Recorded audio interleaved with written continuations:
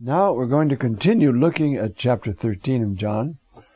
We won't finish it, but you see we are now in such a dense place in the gospel that we have to go slowly and let every bit of it impact us. Okay. He came to Simon Peter. Peter said to him, "Lord, do you wash my feet?" Peter never gets it straight, but Jesus loves him. And he knows that he will, he'll betray him, but he'll repent. That's why he's Pope. Because Jesus can trust him ultimately to love him enough to do whatever Jesus wants. Not because he's the brightest bulb in the room, but when he needs a revelation, he gets one, right? Who are you? You are the Christ, the Son of the living God. Blessed are you, Simon, because flesh and blood did not tell you that. My Father told you that. And so, right now we have a great theologian as Pope. Suppose the next one's not a great theologian. That's all right. Because it's God the Father who will instruct him. I've prayed for you, Peter. You see that your faith fail not. And you, being your faith, personal faith, that your faith, that having been strengthened, you strengthen your brothers.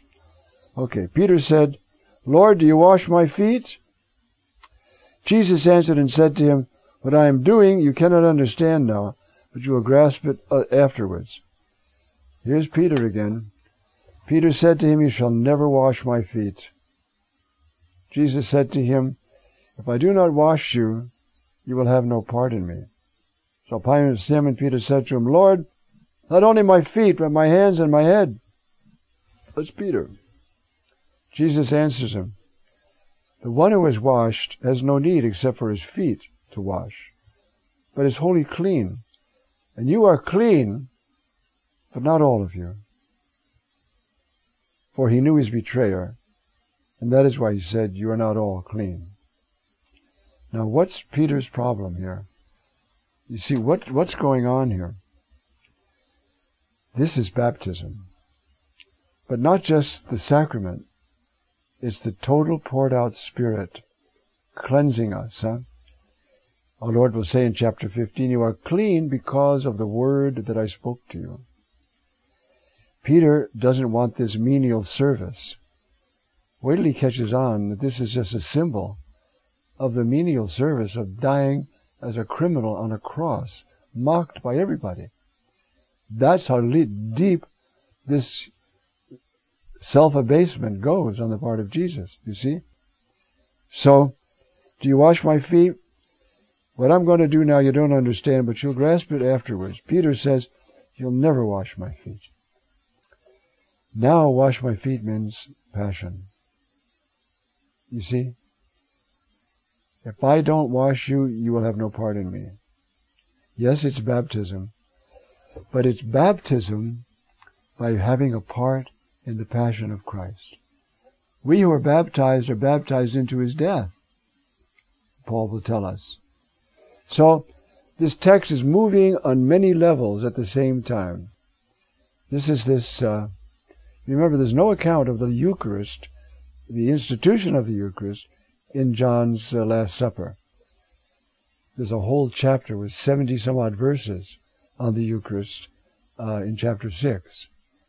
But here, it's the Eucharist, which is the commemoration of the Passion, right? The act of love in which our Lord dies. It's acted out here in the foot washing. In the early church, some people thought, well, maybe this foot washing is another sacrament. I can tell you that in monastic orders, on Saturday night, there is a shift at the server at the tables is going to go from one monk to another. And that transition is washing the feet of all the brethren with a basin and a towel and a pitcher.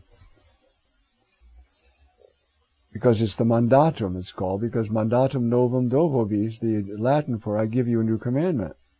That's why it's kept at Holy Thursday. And, it's a ceremony, but it's one that takes something out of you.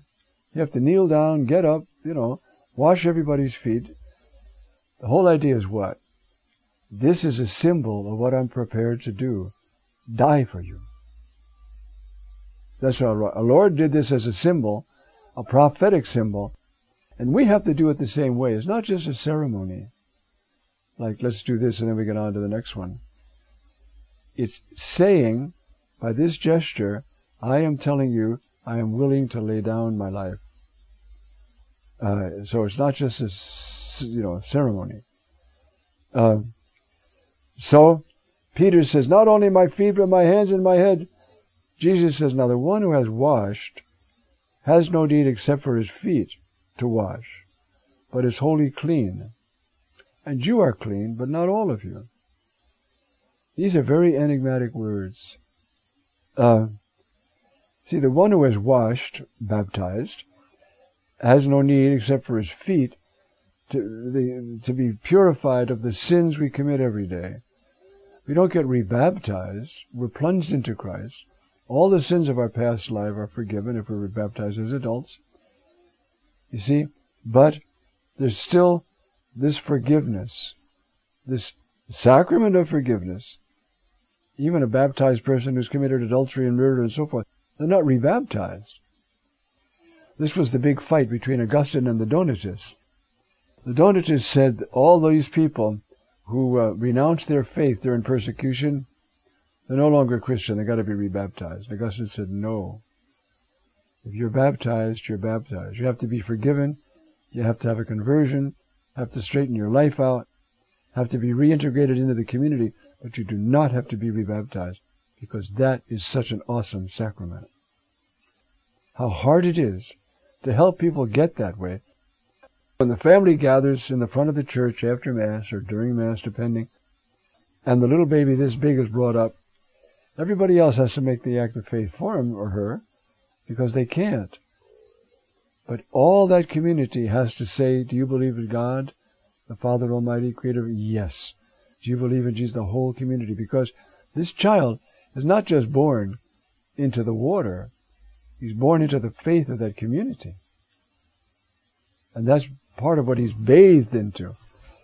And so, he's talking there about the communication of the fruit of his passion and resurrection. Now, he's going to turn, in a way, to another direction. When then he washed their feet, and he took up his garments and again reclined. He was in the nature of God. He did not consider being equal to God a thing to be clung to. But he emptied himself, taking the form of a slave, and becoming obedient unto death on a cross. You can't go any lower. And therefore God, the Father, exalted him and gave him the name. What name? Kyrios, Lord. The ineffable name is given to Jesus. It wasn't given to him like he wasn't Lord before, but is given to him to reveal to the world who he always has been. And now it's radiantly clear, because even in his body shines forth his love for the whole world. To this day, the angels in heaven see him, and he still, as a lamb standing, as one slain, he still bears the marks of the slaughter. They're his signs of love. Okay. Do you know what I have done to you? You call me teacher and Lord, and you say, well, so I am. If then I washed your feet, the Lord and the teacher, so you must wash one another's feet. Now what does that mean? Is that just the ceremony on Holy Thursday? No. It means imitate Christ and give your life. In 1 John 3:16, he said, in this we know the love, that he laid down his life for us. So we too must lay down our lives for each other. Lay down our lives for each other, not just give out $1 on the corner. Lay down our lives for each other. Then he gives a little example of it. If a man sees a brother hungry and in need, and he closes his heart to him, how can you say the love of God is in that person? It's not. Brothers, we have to love in word and in act. Both. You see? And that's how we imitate the washing of the feet. You see? That's why he says, you see, you must wash one another's feet. That doesn't mean washing the feet as well. It means lay down your life. We must lay down our lives for one another. John tells us, the very one who records these words for us here. Amen, amen, I say to you, a servant is not greater than his Lord, nor an apostle greater than the one who sent him. If you know these things, blessed are you if you do them. I want to be an apostle. Nifty. Now lay down your life for your brothers, and then your heart will be pure, and you can go out and preach the gospel with a certain amount of authenticity. But you can't go out and just say blah, blah, blah. You got to go out imitating your Lord. And your Lord laid down his life. And in that other text that I talked about that didn't come to be served, but to serve, you see, he's telling church leaders, you want to be a good church leader, you want to be the top man, be the bottom man. That's the way to the top. Not that when you're there, you're going to get promoted. If you get promoted, you're being deprived of the greatest spot in the church. Interesting, isn't it? Does that work? Yeah. I mean, a pope who takes his job seriously, I mean, just think of what he has to do every day. You know? Now you can wear fancy clothes and people say, Holy Father. That lasts until he gets all alone in bed by himself. And then what good is that going to do him? I had a very good friend. He was Lebanese, and he was a bishop. And he told me one night we were talking, he says, because I'm very close to him, he said, I get ready for bed, I put down my shoes, and I say, what's all about? His English wasn't perfect. What's all about? What am I doing all this for? People are shouting at me all day. I got problems to serve. Like priests I got to correct. I mean, what's all about? Why am I doing all this? So a leader who takes his job seriously will be at the bottom of the heap. Now, I mean, they might incense him at the Mass, but it doesn't help. That's the way we are, and that's why he's saying, to be an apostle, to be a preacher of the gospel, means to imitate Christ in his passion. They tell the story, for instance, St. Paul of the Cross suffered a lot and asked the Lord for suffering. And the people used to say, from the way of Paul of the Cross, libera nos Domine, free us from that. We don't want to do what he's doing. But he did, because he loved the Lord and the Spirit had filled him with grace. And he wanted to lay down his life for the brothers. Okay. I'm